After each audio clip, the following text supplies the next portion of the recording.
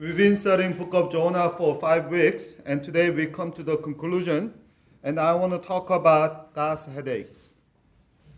God has a headache.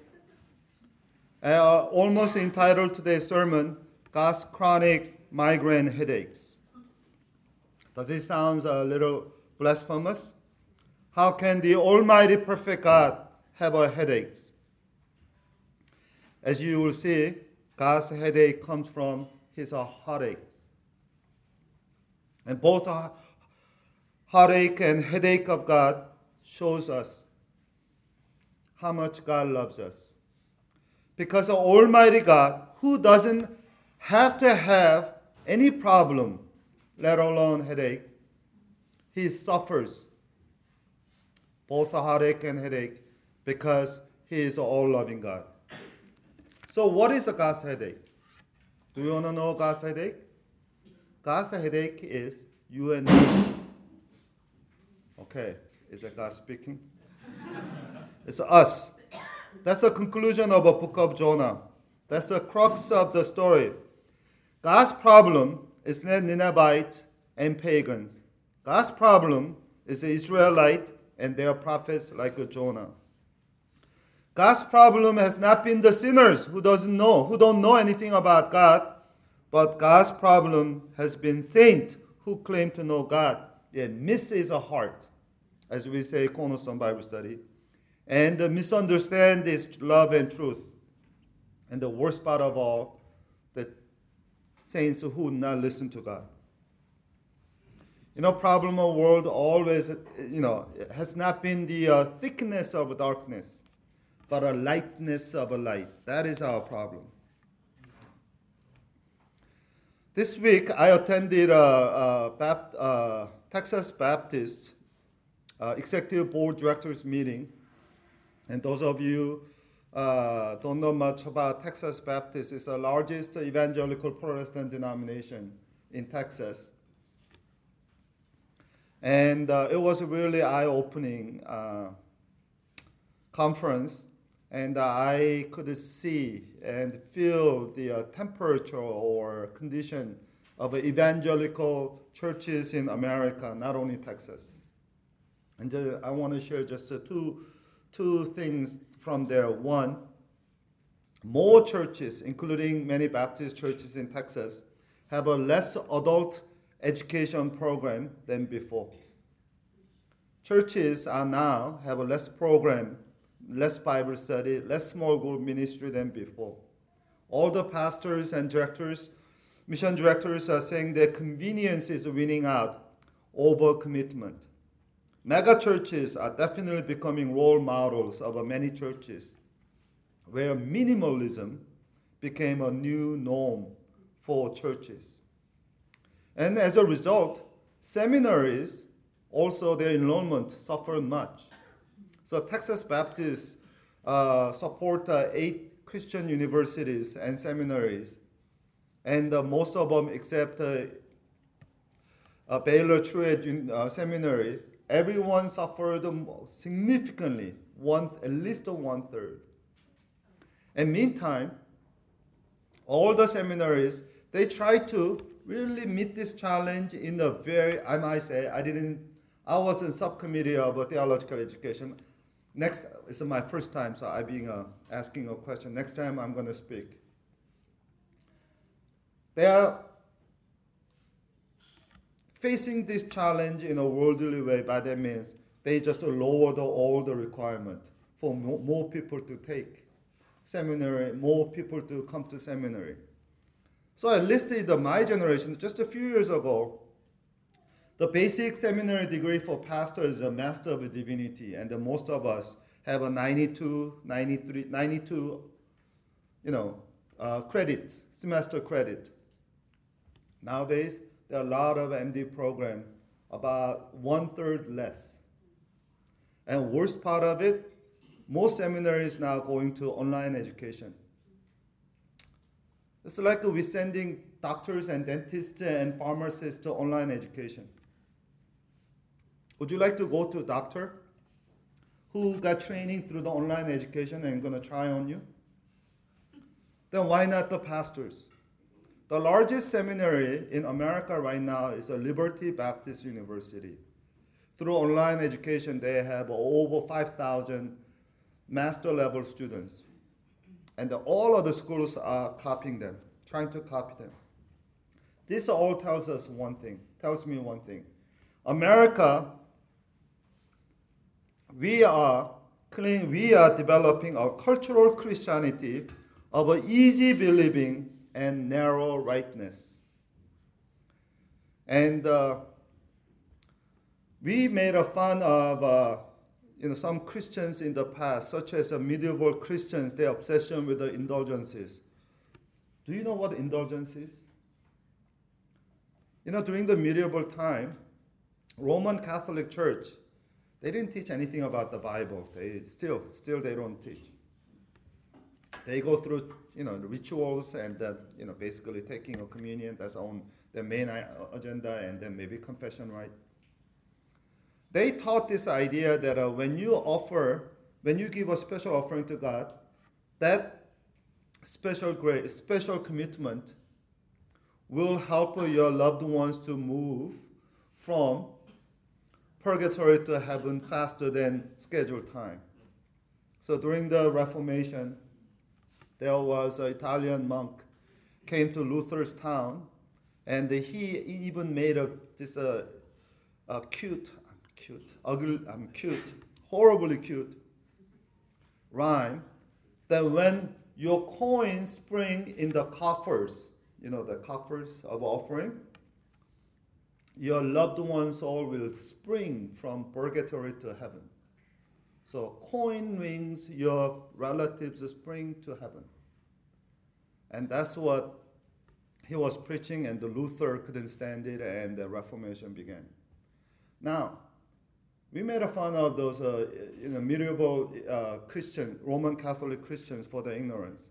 I'm not sure, few hundred years from now, when they look at us today, when people look at the American evangelical Christians today, I'm not sure whether we will have a good review, whether they will say we really live faithfully all the biblical command.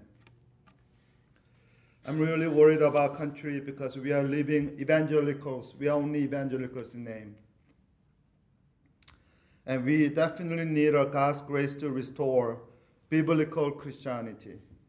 So those of you new to the Forest Community Church, we are not here to build a successful or big church. Our primary goal is to build a biblical community, biblically functioning community. And what does that mean is we have two major convictions. One is a house church.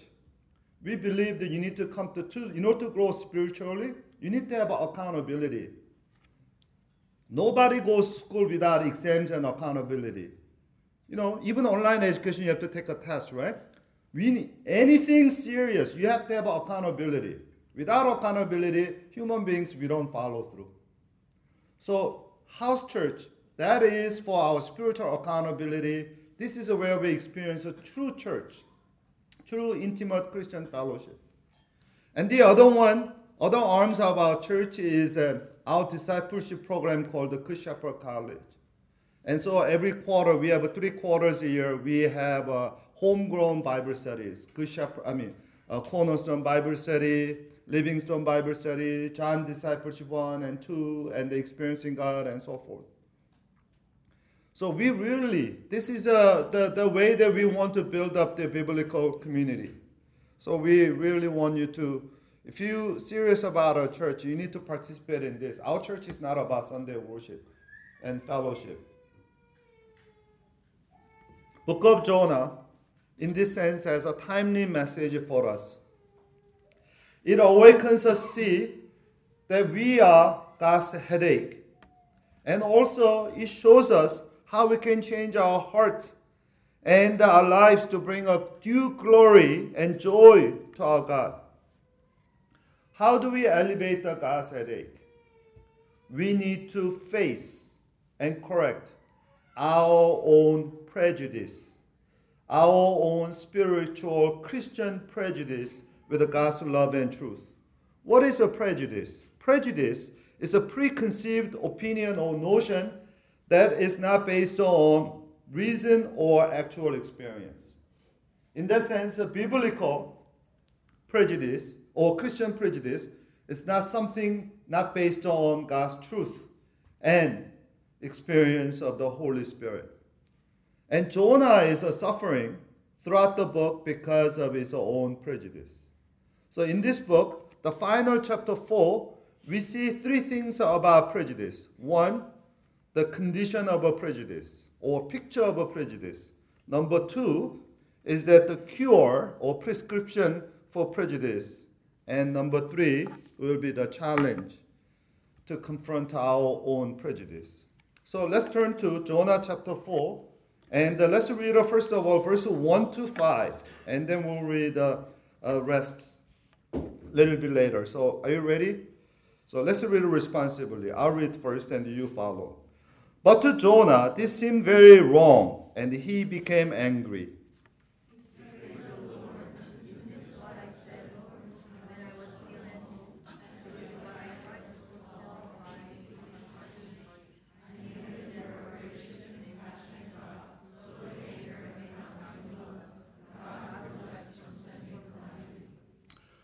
Now, Lord, take away my life, for it is better for me to die than to live.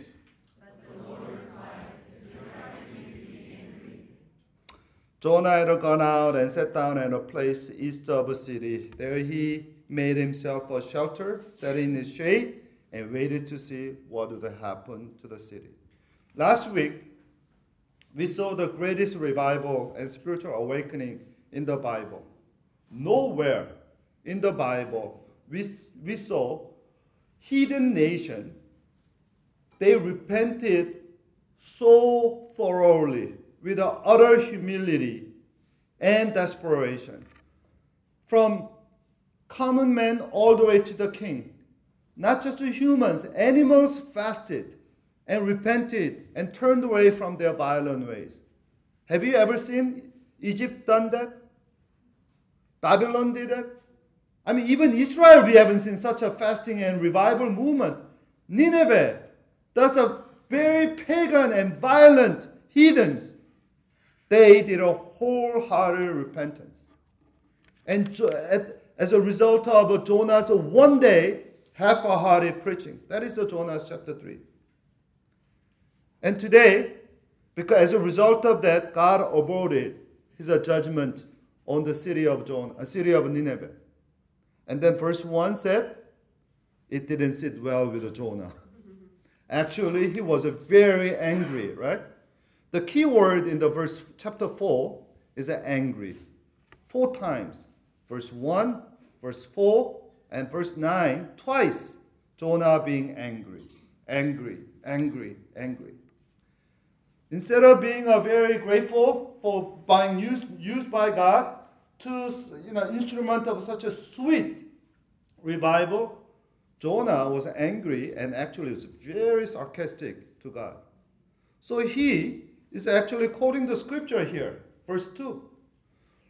He prayed to God, isn't this what I said, Lord, when I was still at home? This is why I left for Tarshish. I knew you are gracious, compassionate God, slow to anger, abounding in love, God who relents from sending calamity. And I can't take it anymore. So take my life. Jonah is quoting these 5 famous characters of God, which appear in the Old Testament over and over again. But he forgot that the first time that description of God as a loving, caring, patient, faithful God comes out where?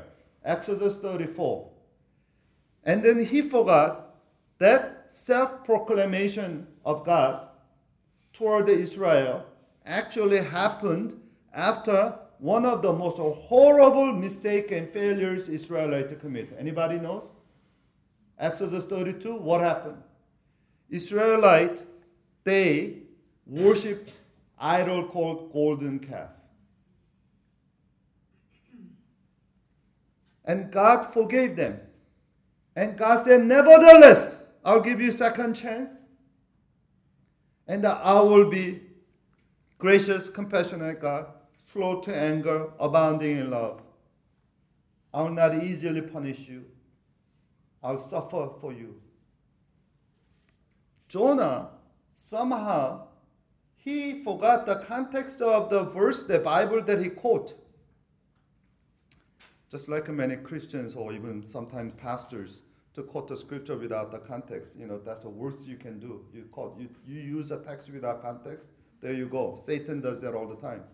Politicians too. Now, Jonah forgot. What Jonah forgot was that the grace that he was, excessive grace that he accusing God of, is the same grace that sustained Israel and him. When he was challenging God, you have too much grace, he forgot that he was a recipient of the same grace. Somebody said, if a grace of God, that the grace that God has shown you does not spill over people around you, that's not the real grace. If you really experience the grace of God, it must overflow from you into other people's life. It should change your view of life. Grace that make you self-important and special above everyone, that's not the really grace. That is actually grace that Satan wants us to have. That is arrogance. Jonah, somehow, he degenerated, he kind of perverted God's grace into license for Israelite special identity and election. And Jonah's mind, there's two categories of people. People that God must bless, people God must curse or punish. And Israelite, they are the people of God. God should bless them. God should bless them. And then in that category, Jonah's prejudice goes further. He was saying that any enemy of Israel is God's enemy. Any enemy of Israel is God's enemy. Sometimes we feel that way too. Anytime we see some of our enemies, adversaries, doing well or enjoying God's blessing, we feel kind of what's going on here, God?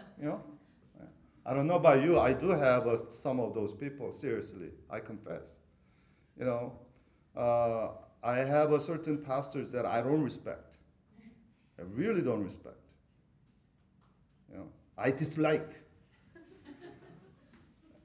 Reason? John chapter 10, Jesus divided pastors into two categories, higher hand and then good shepherds.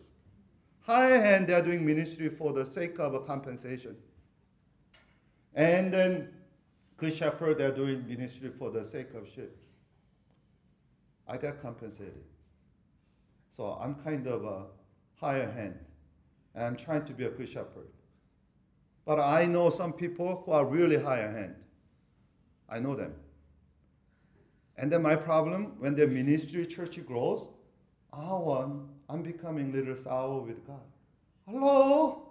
Here I am praying my heart out, and then we barely surviving, and then they or he.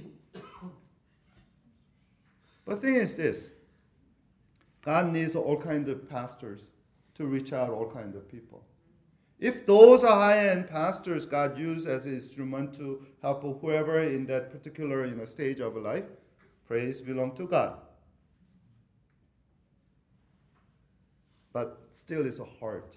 See their ministry flourishing. Okay? So now you know that I'm not a fan of Joel Austin. And now, Thomas Merton is a Roman Catholic writer and thinker. He wrote, he said this related to this notion. He said, do not be quick to assume that your enemy is an enemy of God just because he is your enemy. Perhaps he is your enemy precisely because he can find nothing in you that gives glory to God. Perhaps he fears you because he can find nothing in you of God's love and God's kindness and God's patience and mercy and understanding of the weaknesses of people. Do not be quick to condemn people who no longer believe in God. For it is perhaps Your own coldness, avarice, your mediocrity, and the materialism, your sensuality and selfishness that have killed their faith. Ooh. In another word, they don't see God in your life, and that's why they are close to God. It's scary. You know, I said this before, but there are two Bibles. Christians will read a Bible to know God. Non-Christian read a Christian's life to know God. We are the books to non-Christians. If we don't show joy and love and gratitude in our life, don't talk about the gospel. Especially those of us really praying for the VIPs and trying to reach out to non-Christian coworkers. I want to say this: please don't speak Christianese easily. Don't talk about the gospel easily. Before you talk about, live out common sense and courtesy and caring and kindness in your workplace and wherever you are. And then, if they ask you a question, according to 1 Peter 3:15, then you give them a reason for the hope in your heart with a respect and humility. That's what we do. Muhammad Ali once said, "We are all God's people, but we are prejudiced, and we separate people into Jews and Mexicans and blacks and Italian. But God doesn't see colors. God doesn't see colors, whatever the colors is. At least none of us here we welcome everyone, every race and every color and every whatever, gender. These days, gender became a very tricky issue. We welcome everybody, whatever gender you are. We welcome everybody. Jesus died for all, straight or non-straight, whoever. Jesus died for all. I was hesitant to share this, but I want to share because I'm a second generation. We most of us are second generation Asian Americans here. So I want to share this. My spiritual father and mentor, Pastor Don Kim, he was a godfather of a Korean Baptist in America. His church is the first church, Korean Southern Baptist Church in America. He came to Los Angeles 1956 as a Baptist missionary from Texas. He was educated at Southwestern here and went to, back then Texas sent a missionary to California. I think now the missionary is coming to Texas, but anyway. So my pastor came in, this brilliant pastor, and this church was located near Olympic Boulevard and Vermont. And that's where actually Koreatown is located. Those of you who've been to Los Angeles, ask me later. Koreatown came out of my pastor's church because many of their church members, they lived around the church. These are the old foreign students at the time. And they invited their relatives, and they all lived nearby, and that led to the Korean community in Los Angeles. But that location, the Koreatown, today is a middle class, but in the late 1950s and early 60s, that was a lower class, socioeconomically lower class neighborhood, a lot of Latinos and blacks. And my pastor was a good pastor, great preacher. And so many people came to this. Church started growing, and lo and behold, good number of African Americans came to the church. And guess what? Who didn't like? This African American people coming to the church. Say loud. Who didn't like them? Koreans! The racists. Koreans. So my pastor heard enough complaining, and he got to the point where he has to make a decision. So he called these African American members and asked them, for you, there are many other black churches that you can go to. But for these stupid Koreans, this is the only church. So would you create a space by living? So that's how the church became a large successful Korean church in Los Angeles. Now, before we judge them, this first generation racist Korean in Los Angeles, what about us? We don't say it bluntly like that. We are far more sophisticated. Do we welcome everybody? Or do we welcome people just like us? Do we just welcome Christians who are trying another church? Or do we seriously seek out the lost people in our church? I want to encourage you. When we seek lost people and to put the gospel at the forefront of our ministry, our church will be more dynamic than ever before. I saw it a month ago when John and JJ and Joseph and Jamie, 5 of us went to New Life Fellowship in Houston, the church from where we learned the house church ministry. I attended Sunday worship service and I was blown away because in front of our pew there was 2 white senior citizens, people well into 60s and who knows, couple worshiping as actively as anybody else, and then rest of the pew there was a Asian American young man with a weird haircut. And they're all worshiping together and agree. It was a beautiful sight. People transcending age, culture, probably political view too. And then worshiping Jesus together. That's where I realized that pastors who try to make a church multi-ethnic, whatever you know what? That doesn't happen artificially. When you put the gospel forefront of your ministry, gospel bring people together, make a family of God naturally. Reason we don't have this diversity or dynamics in the church is because we are welcoming only people like us. So that's the challenge we have. Let me move quickly. Then what's the cure of a prejudice? That's come from the rest of the chapter. So let's read verse 6 to 11. Are you ready? Let's read it one more time. Then the Lord provided a leafy plant and made it grow up over Jonah to give a shade for his head to ease his discomfort. And Jonah was very happy about the plant.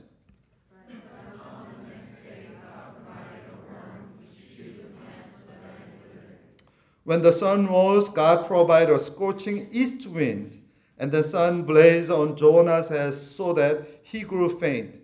He wanted to die and said, "It would be better for me to die than live."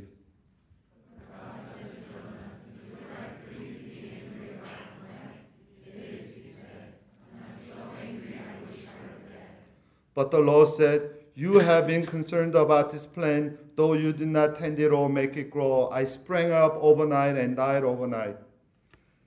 And should I not have a concern for the great city of Nineveh, in which there are more than 120,000 people who cannot tell their right hand from their left, and also many animals?"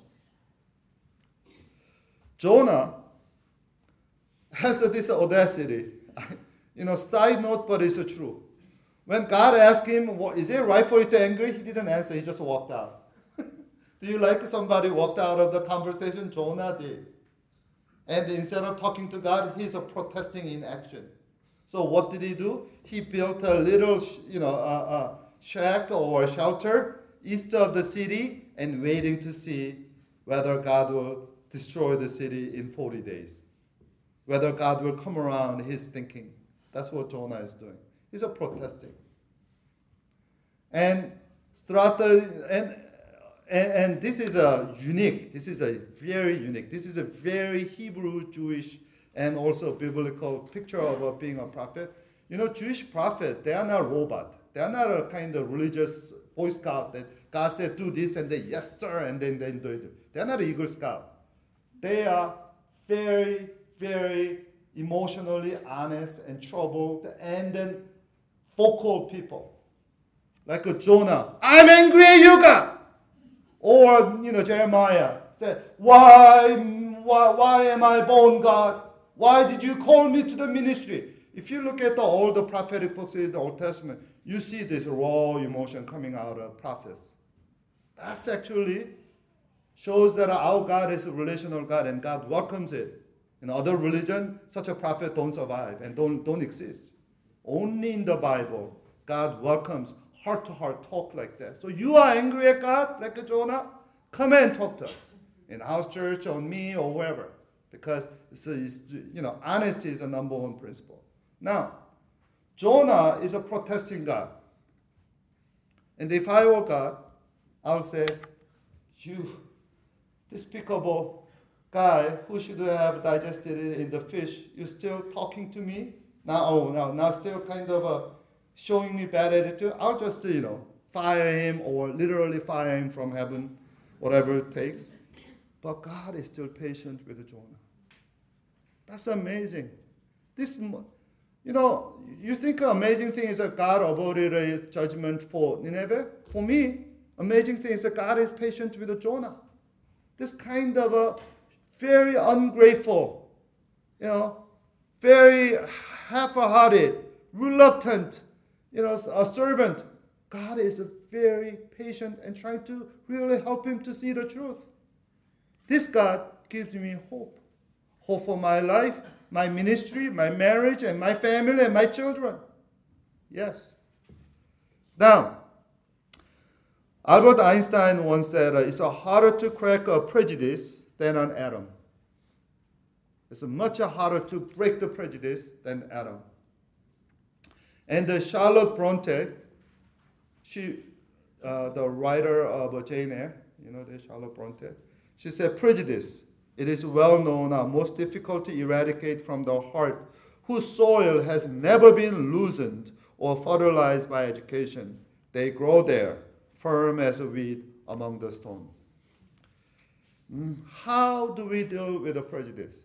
Jonah, he got into his prejudice about against the Ninevite.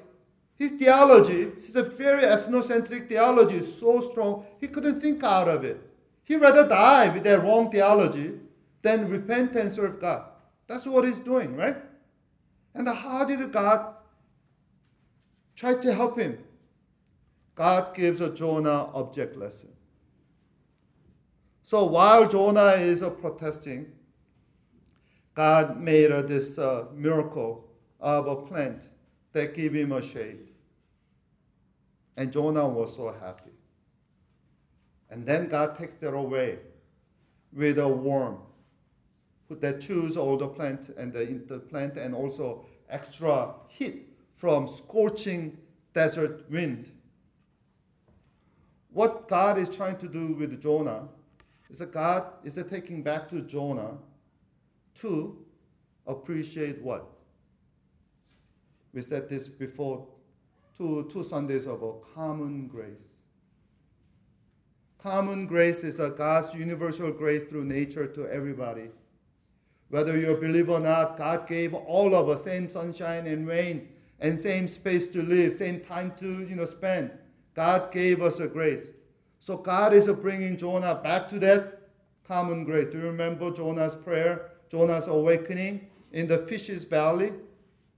He realized that living each moment is grace of God in fish's belly. Same thing is happening here. God is showing him, are you grateful? This time God was comparing Jonah. God is challenging you to compare that. Compare your little joy, little pain with my joy and my pain. And God is saying that you didn't do anything for that plant and you are so grateful for that little thing. I am here to really, really care for hundreds of thousands of people. By the way, 120,000 people who don't know left and right, who are they? What age group people is he talking about? God is talking about who doesn't know right from the left? You don't? We're talking about children, infant. Infants, they don't know right from the left. So God is saying there's more than 120,000 infants and then innocent animals. Here is a promise verse for you, for animal lovers. God cares about your pet or animals, so we'll see them in heaven. And here, God was challenging Jonah. Jonah, compare your little joy and little pain to mine. And then God is actually challenging all of us. Because oftentimes, just like Jonah, we care about our little pleasure far more than what God calls us and the principles of life that God wants to bless us with. Every time we're trying to do something, we have to make it sure that it's the most convenient. We are so used to convenience that anything out of convenience and out of schedule, we cannot do it. While there is a little bit of a leisure activity, you go extra miles. Christians, when there is some retreat or something, I'm beating you right now. It's hard to we go annual retreat once a year. And by grace of God, I'm actually no cause to beat you down here, because our church, we have an annual retreat always the last weekend of October. And last year, for the first time, we have over registration, so we shut down the registration on due date. And this year, we're trying to find a bigger space to accommodate everybody. But year before, I have to pull one weekend out of the 52 weekends. Can you spend the spiritual honeymoon in a very posh retreat site? We go fancy glamping. So it's really great. And also very inexpensive. Yes, this is all advertisement. It's really great. Yet, we have, people still, out of convenience, miss that blessing. Before we kind of laugh at Jonah, make him, little, let's think about what is the little things in our life we so preciously guard. That God invite us to participate is joy, and we said, no, I have a schedule on that time slot. I cannot do it.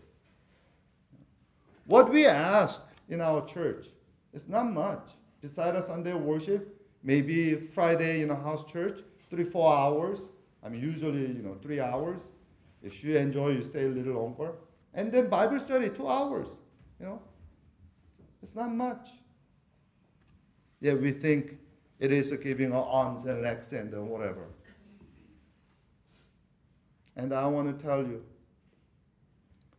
God is worth of our time and our resource and our money. Let me come to. So God is showing Jonah, I care about these people. They are in my heart. I'm so glad they responded to your preaching. Job well done. Can you participate in my joy for them? Shouldn't you be grateful with me? Rejoicing with me. I want to say this. What angers us reveals a lot about our true values. And what we rejoice also reveals a lot about joys. What makes us really happy? First Community Church, followers of Jesus Christ. Let me ask you, what makes you really happy? Do you have a joy of God in your heart? God pursued you and me as if we are the only one. That's what we are learning in Cornerstone Bible Study. And when you reach out to the lost people, God, you are really, really bringing. Can you imagine you found a lost child somewhere and then lead that child to the parents who are looking for? You know how much the parents will be grateful? We're talking about eternal salvation. Let me move on to the last point, confronting our own prejudice. Today's book of Jonah, story of Jonah, if you look at the verse 11, it ends with a question, right? There are not many books in the Bible that ends with a question. I asked this in the early service. What is the other book? There is only 2 books in the Bible ends with a question. Anybody? Anybody's been doing a Bible reading notes? There's another book. This is a Bible trivia. Another book in the Bible ends with a question. Oh, okay. Han? Okay. I thought Han was giving me a signal. Okay. That book is none other than Nahum, a book after Nahum, prophet Nahum. Coincidentally, but both books was written about Nineveh. Nahum was a prophet that warned Nineveh about the arrogance and coming judgment. And then Nahum chapter 3 verse 18 says this: King of Assyria, your shepherds slumber, your nobles lie down to rest. Your people are scattered on the mountains with no one to gather them. Nothing can heal you, your wounds is a fatal. All who hear the news about you clap their hands at your fall. Who has not felt your endless cruelty? God was challenging Nineveh for the last time that unless you repented, my judgment and the calamities will fall on you and everybody will rejoice. Are you hearing me? That's how the book of Nahum ends. Same thing. In the book of Jonah, God is calling Jonah an Israelite. Do you pray for the repentance of evil people? Those are lost people around you. Now, when was the book of Jonah was written? This book of Jonah is the time was written is a very incredible, because according to Jewish tradition and the most scholars, it's written late 5th century or early 4th century, after Israelites came back from exile. And when Israelites came back from Babylonian exile after 70 years, do you know what was their sentiment? They didn't just return to their homeland. They returned to their homeland with a mission to rebuild their country. And at the time, their sentiment was revealed in Nehemiah chapter 13. And then let me read that for you. While they are in exile, they had a real repentance and they had a self-examination, and they found out we are in the Babylonian exile, not because our God is not powerful to protect us, but because we sinned. And according to Moses' last sermon in book of Deuteronomy, God told us very clearly, in the promised land, if we don't follow God's law, God will kick us out of the promised land. So it is our disobedience to God's law that cost us homeland, and we suffered. Theologically, we called it Deuteronomist theology. This is a term for that, Deuteronomist theology. So their faith was a Deuteronomy faith. And with that, they came back and rebuilt their country. And then listen to Nehemiah. Nehemiah 13:23, Nehemiah said, in those days I saw men of Judah who had married a woman from Ashdod, Ammon, and Moab. Half of their children spoke the language of Ashdod or language of one of the other people, Canaanite. Did not know how to speak the language of Judah. They forgot the Hebrew. I rebuked them and called curses down on them. I beat some of the men and pulled out their hair. I made them take an oath in God's name and said, you are not to give your daughters in marriage to their sons, nor are you to take their daughters in marriage for your sons or for yourselves. Was it not because of marriages like this Solomon, king of Israel, sinned? Among the many nations, there was no king, no wise king like Solomon. He was loved by his God, and God made him king over all Israel. Even he was led into sin by foreign women. Must we hear now that you too are doing all this terrible wickedness and being unfaithful to our God by marrying foreign women? So when it comes to Ezra chapter 9 and Ezra chapter 10, you see Israelites, they are divorcing their foreign wives or pagan wives and kicking out their children. They are in the hyper Deuteronomistic theology and faith and reform. Anything but Israel. That was their motto. Now I want to say one thing very clearly. What Nehemiah condemned here was not interracial marriage. What Nehemiah condemned here is that Israelites forgot their identity. That's what Nehemiah was condemning, because Israelites outside Palestine continued to live in foreign pagan culture and marry the foreign wives. And even if they didn't marry many of their third, fourth, whatever generation, like many of you, they forgot the native language of their ancestors.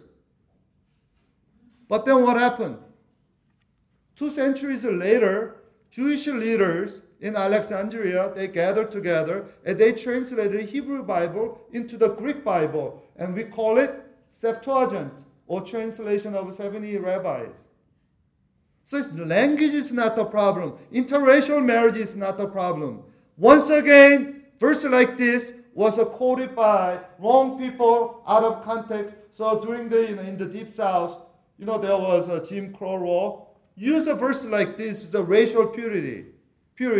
Bible doesn't talking about racial purity. Bible talking about the purity of a faith. That's what it's talking about. Now, so when Jonah's story was told, it was time when Jewish people are very, very hyper-nationalistic, hyper-ethnocentric. And that's when God gave this story to awaken them. I'm not just a God of Israel. I'm God of everyone. Your pagan neighbors, they are also, I want to save them and bring them in.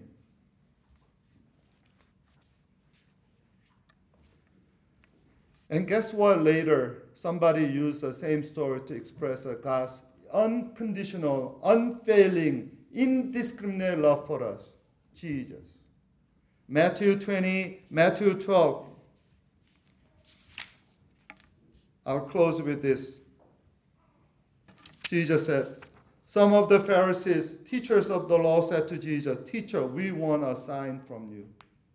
This is after Jesus performed so many miraculous, powerful signs. And some of the Pharisees asked Jesus a sign from you.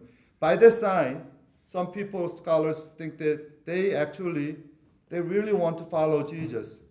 They really want Jesus to Messiah. So they want Jesus to use military power. Show us violent, military, supernatural power you have, so that we can kick the Romans out of it. We can reclaim the Davidic kingdom here. To such a Pharisees, Jesus answered, "A wicked and adulterous generation, ask for a sign, but none will be given except the sign of prophet Jonah. For Jonah has 3 days and 3 nights in belly of a huge fish, so the Son of Man will 3 days and 3 nights in the heart of the earth. The man of Nineveh will stand up at the judgment with this generation and condemn it, for they repented at the preaching of Jonah." And then here, something greater than Jonah is here. Jesus used the story of Jonah to awaken his own people and all of us. When Jewish leaders, Pharisees, said, "Are you going to save Israel from Romans' hand and make us a number one kingdom in the world?" Just like us, that God, you're going to make me happy, right? More fulfilled than anything in this world. God was saying, no, my vision is a far more than that. And what is it Jesus did? In what ways that Jesus was greater than Jonah?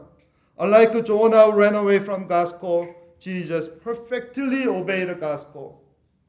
Unlike Jonah who left his home kicking and screaming, Jesus left the heaven Father's bosom with love. And unlike Jonah who rejected God's purpose, God's call for Nineveh, Jesus embraced his mission to be a light of the world by bringing salvation to ends of the earth with his own life and death. Unlike Jonah, who went to the fish's belly unwillingly, Jesus willingly went to into the heart of the earth, the death for us.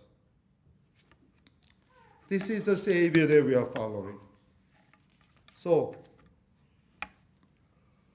what is a prejudice that God is revealing to us? My prayer for us in the Lenten season, starting this Wednesday, we have Ash Wednesday. We have 40 days of a special Christian season to contemplate on Christ's suffering love for us. My prayer is not that we just have another pious, Christian thinking reflection on Christ's love, but much more than that, I pray God will show us our personal individual prejudice against His call, against His challenge. And God reveal that our own little idols in our life, and then surrender those idols at the altar of a suffering Christ. Let me close with a poem. There is an American poet, a Presbyterian pastor, and literary expert, wrote a poem called the You Jonah. Actually, it's published in the book. Thomas Carlyle, he said this. The last two sentences go this. Jonah stuck to his shady seat and waited for God to come around his way of thinking. And God is still waiting for a host of Jonahs in their comfortable houses to come around to his way of loving.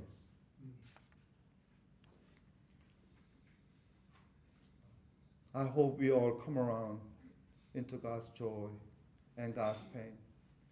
When we realize in God's heart there is an ache for the lost people because they are also children of God. That pain will really, really help us to overcome all the prejudices.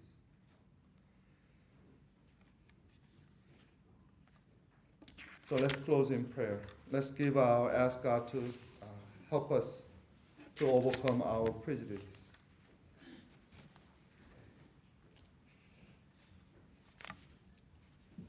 Once again, I want to remind everyone that we have our own Nineveh. What is our Nineveh? Place or people that we don't want to go to. Place and people that we feel so scared. Place and people that make us very uncomfortable. That's our Nineveh. But you have to remember, when you go to Nineveh, God is there with you. God never sends His people alone. He always goes with us. Our God is Emmanuel God. So let's really pray God with 1 minute of this is a new habit that we're trying to cultivate. So as our worship team plays the music of a reckless love of God for us, let's have a minute of a personal prayer to God. Lord, help me that as you chased me down till I was found, help me to chase down those people, those VIPs around me with a love and prayer. Lord, give me wisdom. I don't know how to reach out to them, but you do. Holy Spirit, open their heart and help them to really see that Jesus somehow in me. And also, I pray that when I invite them to the house church, they will respond. Only you can make that happen, Holy Spirit. Help us. Let's pray. Let's pray for you along with the music and whatever comes to